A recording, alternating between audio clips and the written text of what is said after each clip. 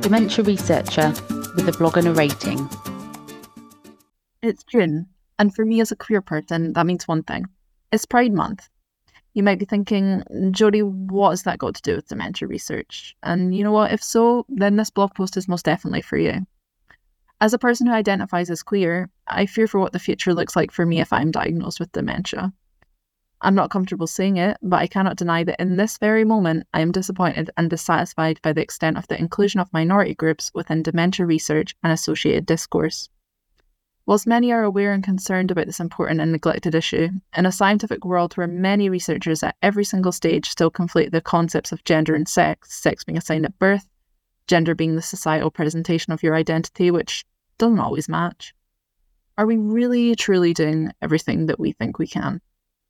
Well, we really lack data on this topic, but what is there has predominantly come from the US, where more than 1 million LGBTQIA plus older adults are expected to be living with dementia by 2030, and current annual costs associated with care in this group surpass $17 billion. The experiences of such individuals are massively affected by a lifetime of disparity and discrimination, which may in turn have led to them being more at risk of cognitive decline.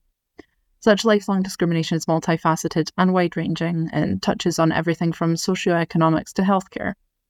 Older LGBTQIA plus adults are more likely than their heterosexual cisgender counterparts to have experienced family estrangement due to their identity, and also to be child-free, taking away major support groups who are normally involved in the day-to-day care of individuals living with dementia prior to the need for those individuals to be in more formalised care setting.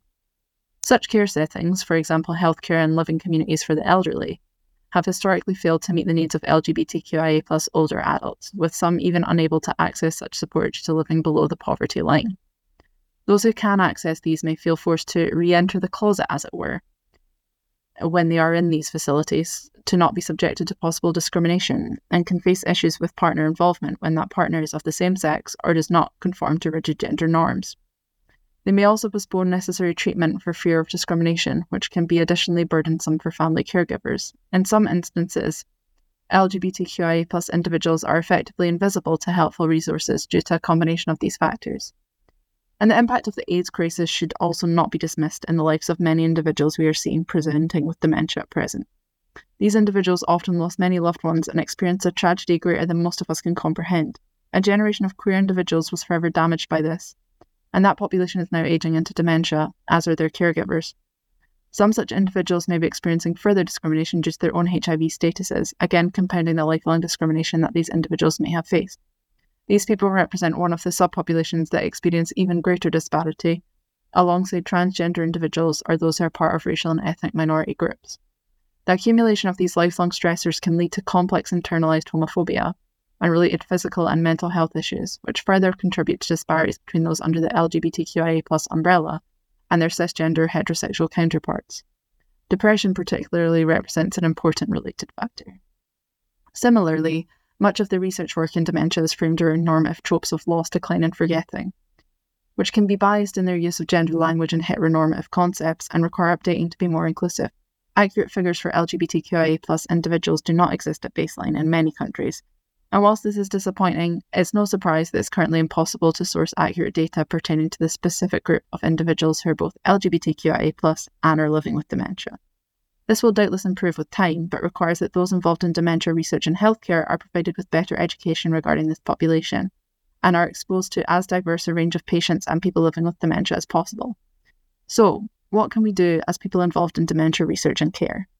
Good practice guidelines are not well established in this space, but if we involve LGBTQIA plus people of all ages at all stages of practice shaping and policy making, we can improve on these as we go forward. There are significant factors of LGBTQIA plus experience that make these individuals at greater risk for dementia, but thankfully many of these are modifiable.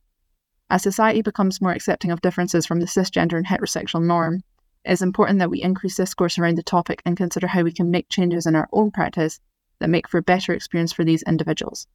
Not everyone experiencing dementia holds the additional experience of a lived LGBTQIA plus identity, but everyone who experiences dementia deserves to be treated with dignity and respect. Thank you for listening. Join the dementia research bloggers and share your own views.